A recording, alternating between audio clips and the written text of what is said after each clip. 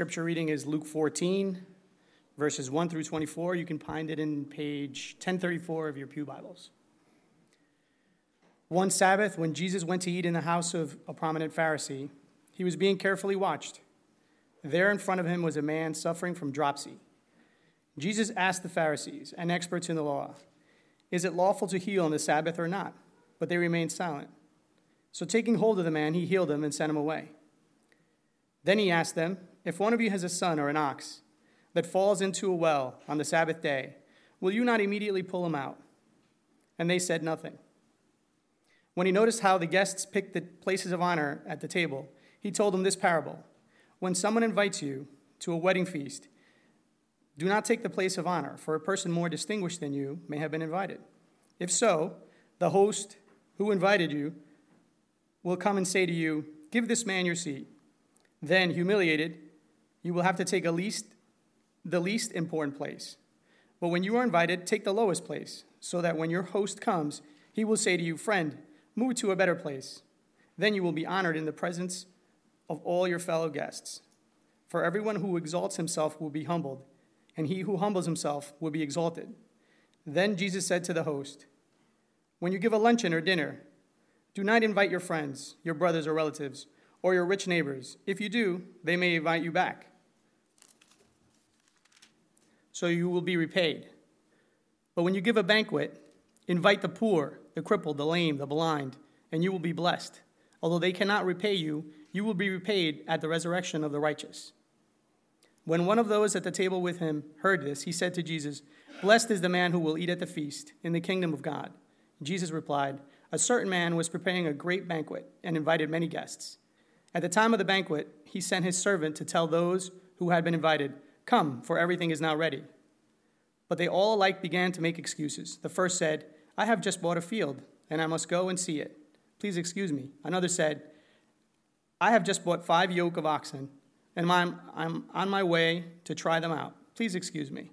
Still another said, 'I just got married, so I can't come.' The servant came back and reported this to his master. Then the owner of the house became angry and ordered his servant, 'Go out quickly into the streets and alleys of the town and bring in the poor, the crippled, the blind, and the lame.' 'Sir,' the servant said, 'what you ordered has been done, but there is still room.' Then the master told his servant, 'Go out to the roads and country lanes and make them come in, so that my house will be full. I tell you, not one of those men who were invited will get a taste of my banquet.'"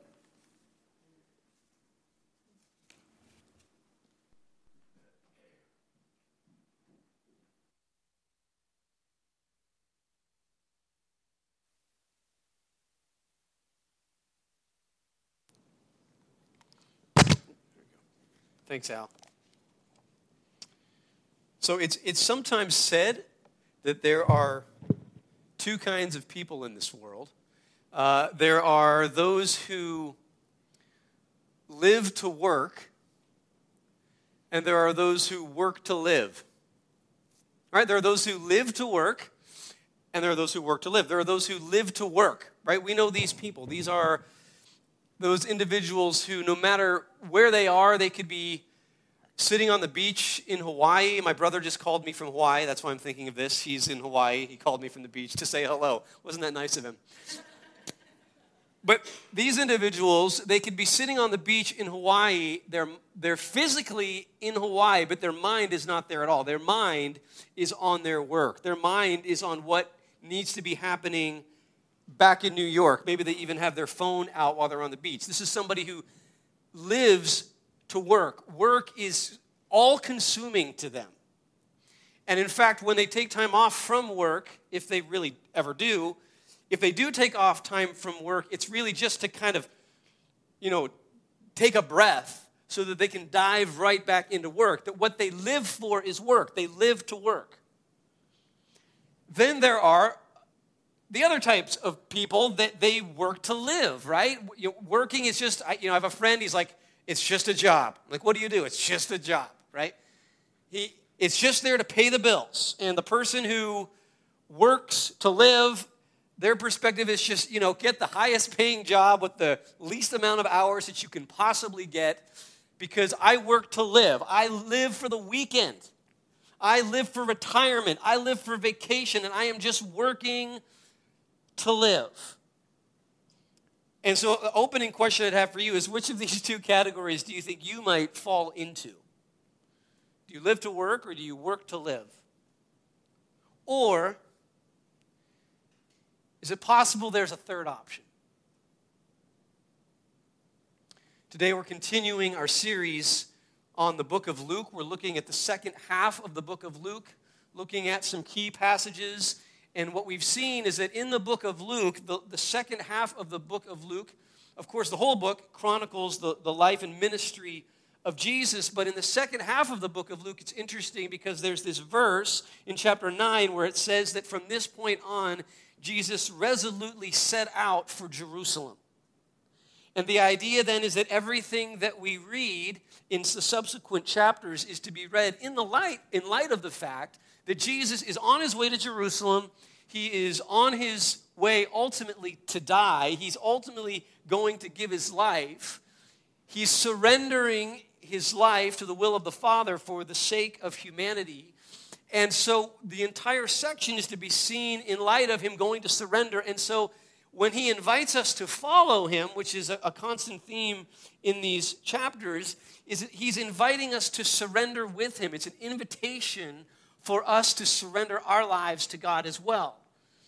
This is why we're doing this during the season of Lent. Lent is a season that traditionally has been seen as a time in which we focus on surrendering more of our lives to God. And so we have in the back, we have our surrender tree. Those of you who come regularly will be familiar with our tree that we have in the back, that it's moved. It's a moving tree. It's moved a few times, but it's a tree that sometimes changes during the seasons. During Thanksgiving, it's our Thanksgiving tree, and it's an opportunity for people to write all the things that they're thankful about and to post that on the tree. During Advent, we called it the tree of longing, and in that season, it was an opportunity to write down your prayer requests. What are the things that you long to have happen in your life that you're seeking for God to come and help you with? That was when it was the tree of longing. Now it's the tree of surrender. And it's this idea, this opportunity for us to write down on the leaves and then tape them to the tree of things that we feel like God is calling us to surrender to him. Maybe he's calling us to surrender our marriage to God.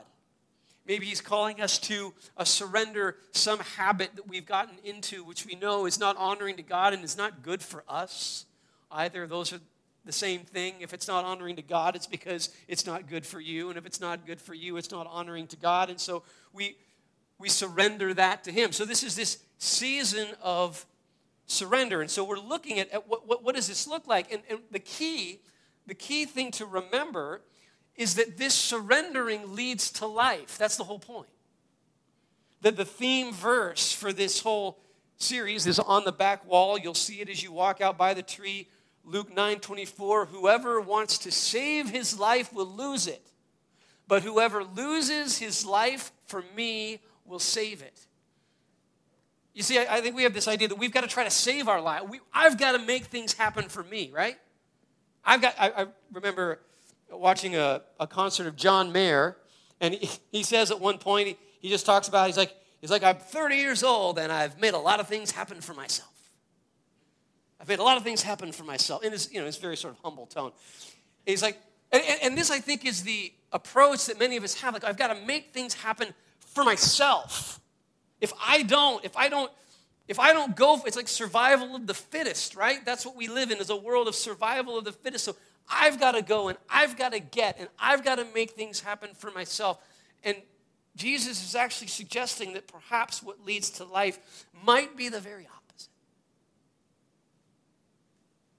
That it's when we die to ourselves, when we surrender ourselves to God, this is what leads to life. And of course, this whole season of Lent, what does it culminate in? It culminates in Easter. It culminates in the resurrection of Jesus, and this shows us the reason why dying leads to life. Jesus gave his life, but it led to life. So I want to remind you of that. A lot of the things that you could hear what I'm saying, and you're like, oh my gosh, this series that Pastor Kevin's doing, if I did that, my life would be terrible. Is it possible that it's the very opposite? That this surrendering, giving our lives to God actually leads to life. And we see this idea that it leads to life again in this passage by the analogy that Jesus uses when he talks about the kingdom of God. And he talks about this individual who invites people. It's an invitation, but what is it an invitation to? Is it an invitation to a miserable life? Is he inviting them, hey, I'd like you to come and work for me. I'd like you to come become my slave and I'm going to exhaust you and wear you out and put you in chains. Is that what he's inviting him to? No, it says he's inviting him to a party. Jesus is comparing surrendering our lives to God to being invited to some ridiculously amazing party. I mean, some ridiculously amazing dinner party. And it's almost as if he's saying, you guys are spending all your time trying to make dinner for yourself, and the best that you can muster up is Kraft macaroni and cheese. Some of you are like, well, actually, I love that, Kevin. I'm good to go with that. He's like, no, the best you can come up with is Spam, canned Spam. You guys love Spam. I don't know. What do you guys not like? Okay, whatever. It's not working. He's like, but if you come to me, what I offer you is so much bigger than that. A number of years ago, my wife and I had the opportunity, I had been playing in a worship band for a conference in Connecticut, is where it was. After the conference, we were invited, myself and one of the other members of the band were invited to go to Boston, and this individual took us out to dinner. Took him and his wife out, me and Laura out. So there were 6 of us that went out to dinner at this restaurant in Boston. And it was one of these restaurants where there isn't even a sign out front. Like you have to know that it's there. They don't want just anybody walking in. And we went to this restaurant, and I'll get to the end here. There were 6 of us, and the total bill at the end was $2,300 for the 6 of us. I did not pay this, right? I was taken to this dinner, and it was this 9-course meal. 9-course meal and 4 appetizers, and it was like every round or whatever, I don't know even what you call it. It's not like I'm used to this sort of thing, right? Every course, that's the word, course. Every course was the greatest thing I'd ever tasted, right? Course number 1, oh my gosh, this is the best thing I've ever had, until I had course 2. And then course 3, it was absolutely the most amazing dinner I have ever had in my life. And I think what Jesus is trying to say is, this is what I'm inviting you to. This is what I'm inviting you to. And in light of that, when we come to realize that this is what he's inviting us to, we begin to realize how ridiculous our excuses are. They're just ridiculous. And this is what we see in this passage, right, is a bunch of excuses within this parable of the great banquet. He invites all of these people, and they just keep coming up with excuses on why they can't come. In verse 17, at the time of the banquet, he sent his servant to tell those who had been invited, come, for everything is now ready. But they all alike began to make excuses. The first said, I have just bought a field, and I must go see it. Please excuse me. Another said, I have just bought 5 yoke of oxen, and I'm on my way to try them out. Please excuse me. Still another said, I just got married, so I can't come. Now, there's some debate amongst scholars, but there are some who believe that Jesus is highlighting in the way he tells us some things that are really ridiculous. So, for example, it's possible, we don't know this for sure, but in the first one it says, I just bought a field, I must go see it. The word there for see it is a word that actually might better be translated as, I need to go examine it. And it's sort of this idea that, wait a minute, you didn't examine it before you bought it? You already bought it? That doesn't even make any sense. Or I just bought 5 yoke of oxen and I need to go try them out. You mean you didn't try them out before you bought them? I mean, it just kind of seems like they're just kind of making excuses, and then, I can't come because I just got married. It's like, bring your spouse. What are you talking about? She's invited as well. It just highlights these lame excuses. Have you ever had somebody give you a really lame excuse for something? Or have you ever given somebody a really lame excuse? Let me give you some. I looked up, I Googled this, and Reader's Digest had this little article about some of the lamest excuses that have ever been given. Just some randomly lame excuses. So apparently these are excuses that people actually gave. And I'm just give you a couple. The first one is about, the first one is excuses why you wouldn't go out on a date with somebody. I had a friend, for example, who he invited this girl out to go on a date. He'd gotten to know her, they'd become friends, and he finally mustered up the courage to ask her out on a date. And she said she'd love to, but she had to do her laundry. That's lame, right? Let me give you a few more lame ones here. This is a good one. I can't spend time with you because I've got to spend more time with my dog. Oh. He probably needed it, right? Probably needed some time. Okay, another one.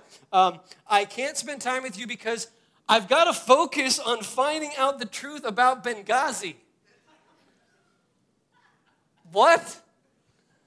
I mean, okay, we all want to know the truth about Benghazi, right? I mean, this is true, right? But maybe we could do it together. We could investigate this together. We could go to dinner together. We could, both get out our phones, and I mean, that's what we do on dates these days anyways, right? And we could all do our research about Benghazi. We could do this together. What is this?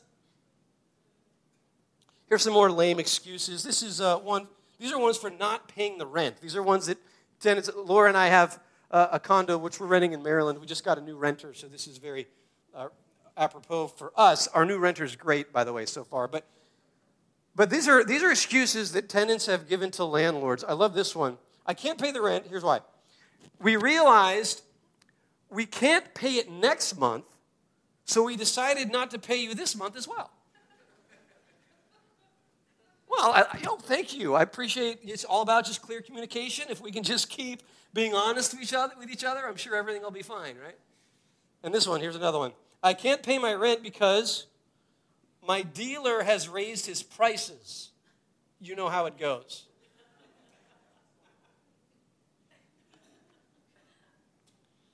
Lame excuses. You can move on from that, Nick. Sometimes we give lame excuses for all kinds of things. Things that ultimately are, in hindsight, we realize how ridiculous it was that we missed out on. My wife and I, there was a period in our life where my brother was living in Ireland, and he invited us to come out and stay with him in Ireland. And I'm not even sure what reasons we gave for not coming, but that's one of those things in hindsight, we're like, why didn't we go? Why did we not go visit him when he was in Ireland? Have you ever done that? Have you ever given an excuse for something, and then later on, in hindsight, you realize, boy, I really wish that I'd done that? You see, what Jesus is saying is that this is what it's going to be like if we give excuses for not surrendering our lives to God.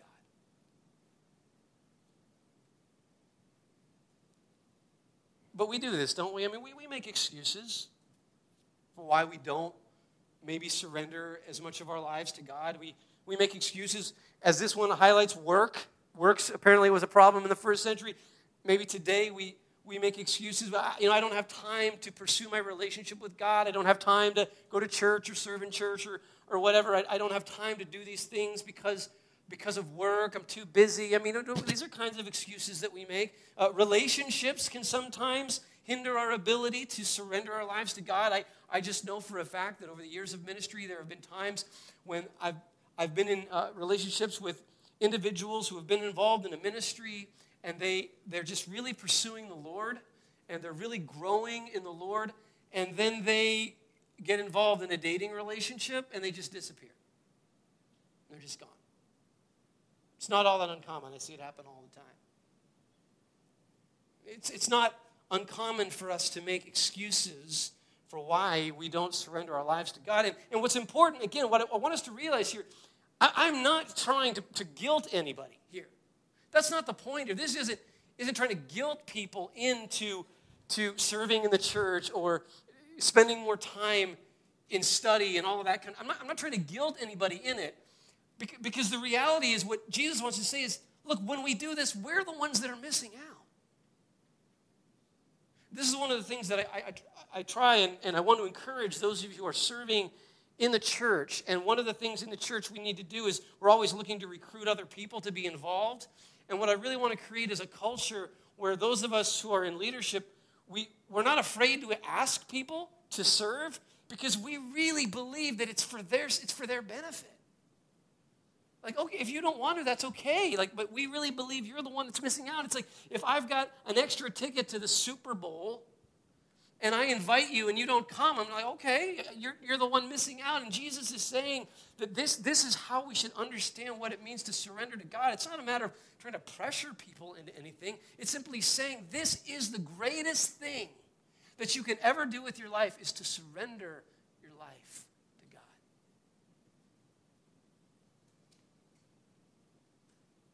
Because it leads to life. Surrendering our lives to God leads to life. Second thing I want us to see here is that this invitation, this is really important. This invitation to surrender our lives to God, this invitation to enter into the kingdom of God is for everyone. It's for everyone. It's not that there are some people who are not invited. Everybody is invited to this. This is the point that Jesus makes, especially here in verse 21. Right, so first he invites the first group of people, then they don't come, so then he invites some more.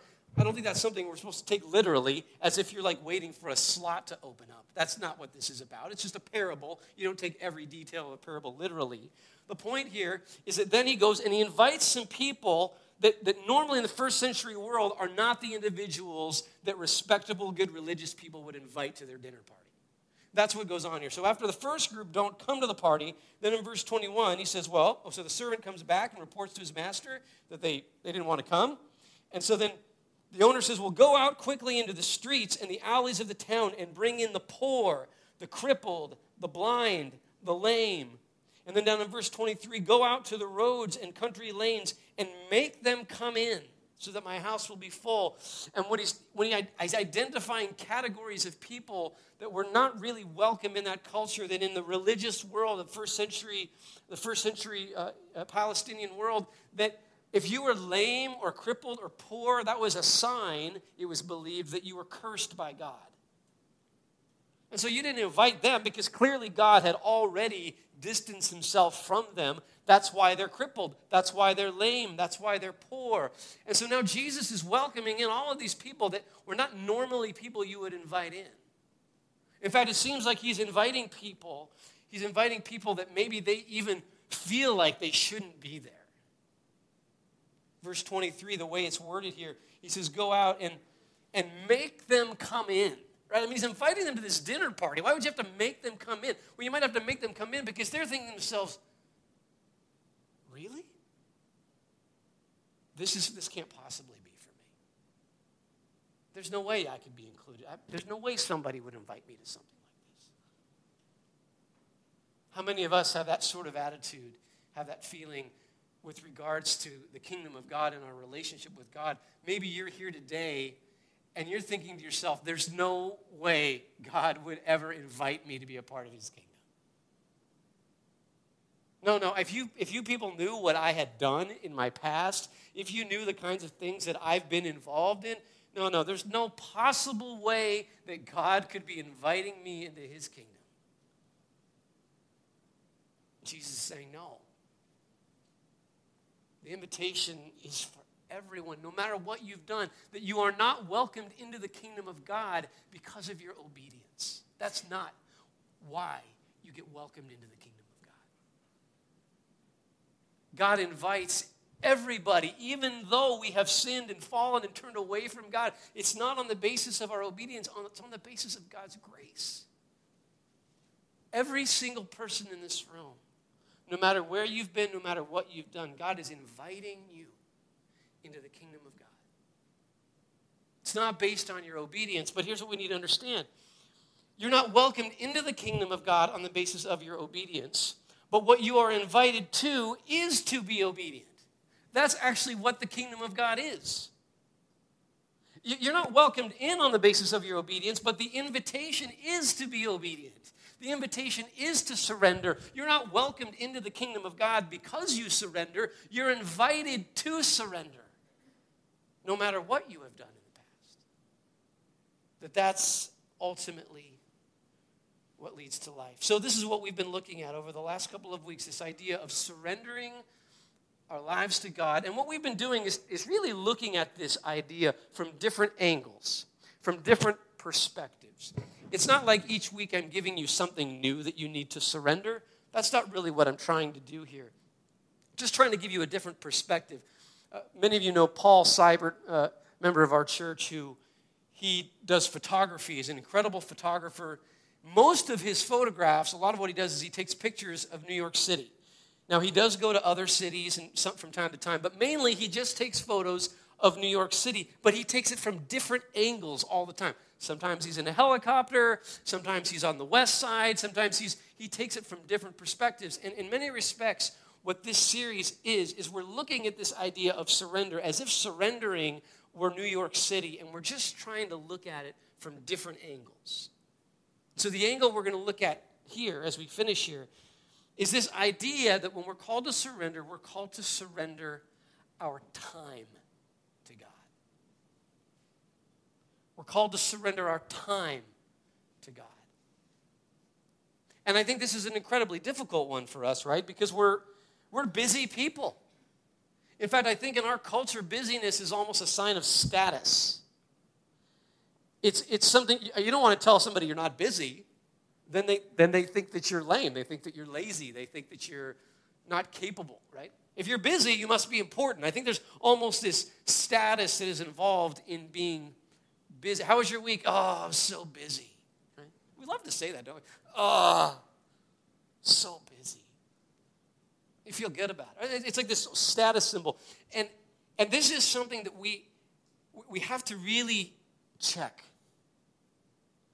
Because what it means to surrender to God is being willing to surrender our time. Now, what do we mean? Getting practical. What does it mean to surrender our time to God? Okay, certainly it means things like spending time with God in prayer and study. Certainly it means I'm encouraging you to come to church, right? Certainly it means, we have this family devotional that we have available for you during this series. We're trying to encourage you. That's one way to spend more time with God, is to do this weekly family devotional that we have in the foyer. We'd love for you to do that, right? I mean, obviously, these are ways in which we surrender our time to God through prayer and study and serving in church and coming. Of course, yeah, I would love for this series to inspire more people to serve in the church. That's certainly a goal that I would love to see. As you know, there's a lot of things going on in our church right now, a lot of construction and whatnot. I'm sure the trustees would love some help. There are lots of ways in which you can serve. Our children's ministry, there are all kinds of ways in which you could serve, and that's an important way of surrendering our lives to God. Obviously, another one, and we talked about this a couple of weeks ago, is this idea of surrendering our lives for the sake of mission. Right? Surrendering our time, seeking to spend time with people outside of the church, seeking to spend time with them for the purposes of building a relationship with them and helping to show them the grace of God. That certainly from this passage, one of the ways you could do this is by inviting them over to your house. That's exactly what Jesus is talking about here. He says, when you have people over to your house, he's sort of assuming that you're going to have people over to your house. He's saying, when you do this, and then he says, and when you do it, don't just invite the people that you can receive from, right? Everybody loves to have their wealthy neighbors over, right? Because then they're going to invite you over, right? Well, if they come over, then maybe they'll invite us to go out on their boat, right? And Jesus is saying, no, listen, you invite those people who maybe there's nothing that they can give back to you. You're just surrendering that time for the sake of mission, and we've looked at that. These are all ways in which you can surrender your time, but I want to get, kids, I want to be careful here. Anytime, this is what's so, I think, important for pastors to realize, is anytime you start doing application, it can start sounding very legalistic. This is what you need to do. And so certainly I'm giving these as suggestions to you, but I want to get at a more fundamental principle. I think it's really this, that what it means to surrender our time to God is to realize that every moment is an opportunity to serve. Every moment is an opportunity to serve. Every moment at work is an opportunity to serve. In fact, would love for us to begin to be thinking more and more about our work as a vocation. And I think this is incredibly important, especially for those of you who are younger, who are at that point where you're trying to determine which path you're going to go down. But it also applies to those of us who are older. My mom changed careers at 60. She was a computer scientist until 60, and then she went to nursing school. So it's never too late to change your vocation. I think it's important for us to understand what a vocation is. It comes from the Latin word vocare, which means calling. It's a calling. This idea of seeing your job as not just a job, not just an occupation that occupies your time, but as a vocation, as a calling. That we're really seeking, what is God calling me to, and seeing your job itself as an act of service. I think that's an important part of what it means to surrender our time to God. I think it means that no matter what your job is, whether you're excited about your job or not, that you see it as an opportunity to serve within your job, to work hard, to do the best that you can in that job, to serve your coworkers, especially the ones that maybe you don't get along with very well. I mean, these are ways in which you can surrender your time to God is just in every moment at work. You know, I think, and this gets to this whole, back to the question that I asked at the beginning of the sermon, and that is, that do you live to work or do you work to live? Do you live to work or do you work to live? And I'd like to suggest that there's a third option. And that is that we live and work to serve. That our goal in life is not ultimately our career success. Our goal in life is not ultimately to sit on the beach in Hawaii. I'm really ripping on my brother right now. I don't mean to. That's not the goal, right? I mean, people who work to live, it's all about, I'm going to work as hard as I can so that I can retire as early as I can, and then I can just go sit on the beach.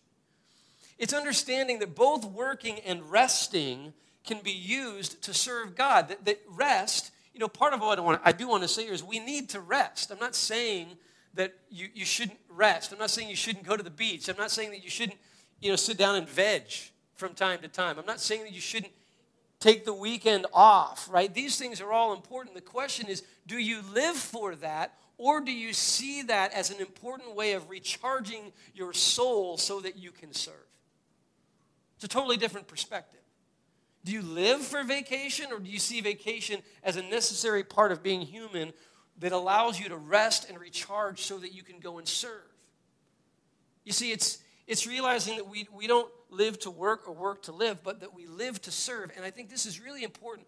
What we need to understand is that if we begin to get this perspective, that every moment is an opportunity to serve, that surrendering our time is seeing every moment as an opportunity to serve, we'll begin to understand why surrendering to God leads to life. And here's why. Here's one of the reasons why. You see, if you live to work, if it's all about your job, that can be taken from you. You can get fired. A competitor can come in and steal all of your business. You can get too old, and so now they're trying to bring in the new young bucks, and so you kind of get pushed out, right? If work is what you're all about, that can be taken from you. And if rest is what you're all about, if working to live, it's all about vacation, it's all about, that can be taken from you as well, right? Because you don't get that promotion you wanted. The goals that you have for where you're going to retire and all this don't line up the way that you want them to line up. Your boss forces you to work extra hours so that you don't have as much time on the weekend. I mean, all of these things are not ultimately in your control. You can get a new boss. Maybe you loved your old boss, but you got a new boss, and the job that you loved is now absolutely miserable. All of these things are out of your control. You see, if you live to work or you live to rest, there's a lot that's not in your control. But listen to this. If you live to serve, nobody can ever take that from you. You can begin to experience a freedom that can't be taken from you. Because no matter where you are, you can always serve. No matter whether you like your boss, no matter you like your coworkers or not, you can always serve. You see, this is why you find the early church, they don't even mind, they don't mind getting beaten. They don't mind getting thrown in prison. Because it's not going to stop them from serving God. They have found the ultimate source of freedom. They can't stop you, even if they take your life. The heart of the Christian faith is that Jesus gave his life for us. He showed the ultimate act of surrender. Think about what was going on. The Roman authorities were trying to stop Jesus from accomplishing his goal. What they didn't realize is that his goal was to serve. And if your goal is to serve, it doesn't matter how much power anybody has. They can never stop you from doing that. In fact, when the Romans tried to stop Jesus, they actually just helped him do it. The heart of the Christian faith is that God is calling us to surrender our time to him because this is what he has done for us. If you are here today, what I hope that you would take away from this message above anything else is that you have a God who has surrendered everything for you. That's what's so unique about the Christian faith. You won't find this in any other religion. At the heart of the Christian faith is that in the person of Jesus Christ, God himself came and he surrendered his life for you that you might find life. And he's inviting us to step behind him, to follow him on the path that leads to life. We now come to our time of communion. Ushers, if you would get ready to come forward. Communion is a time when we are invited to surrender our lives to God. It's a symbolic way of saying, God, I surrender to you. If you are here today and you have yet to profess faith in Christ, then certainly I would encourage you just to remain seated. The communion is really an act of us saying, I surrender to you, God, because you have surrendered to me. That we take these elements, the cup and the bread, they represent the body and the blood of Christ. A reminder that God himself gave his life for us. And so that's what communion is all about. And so what we're going to do, as we've done in the last couple of weeks, is after I pray and say a couple of things after I pray, then the ushers are going to go to opposite corners here. And then we invite you to come. We invite you to come up the side aisles. You'll come up, you'll take the bread, you'll take the cup, you'll consume them right where you take them. You can also come forward. We invite you to come if you so wish and kneel here on the steps. Maybe take a moment in prayer before the cross. And then as you leave, as you're finished, please just go down the center aisles. Take your cups with them and put them back when you return to your seat. Will you pray with me?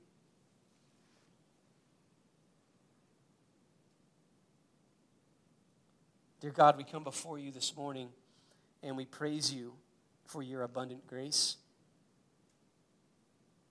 We praise you that you are a God who does not look upon our situation with disinterest. You are not a God who looks upon our problems, the challenges that we're facing in life. You don't look upon us with a spirit of judgment. You look upon us with a spirit of compassion and grace and a desire to lead us away from those things in life that are taking life from us. That you long for us to come to you and to find life. God, I pray that for those who have been following Jesus or seeking to follow him for many years now, that communion would be a reminder once again, a recommitment of our surrendering to you. Maybe for some today, for the first time in their life, they've come to see their need to surrender to you. They've come to see their need to put behind ways of the past and to walk with you as their only source of life. God, we pray that you would meet us as we take these elements. We pray this in Jesus' name.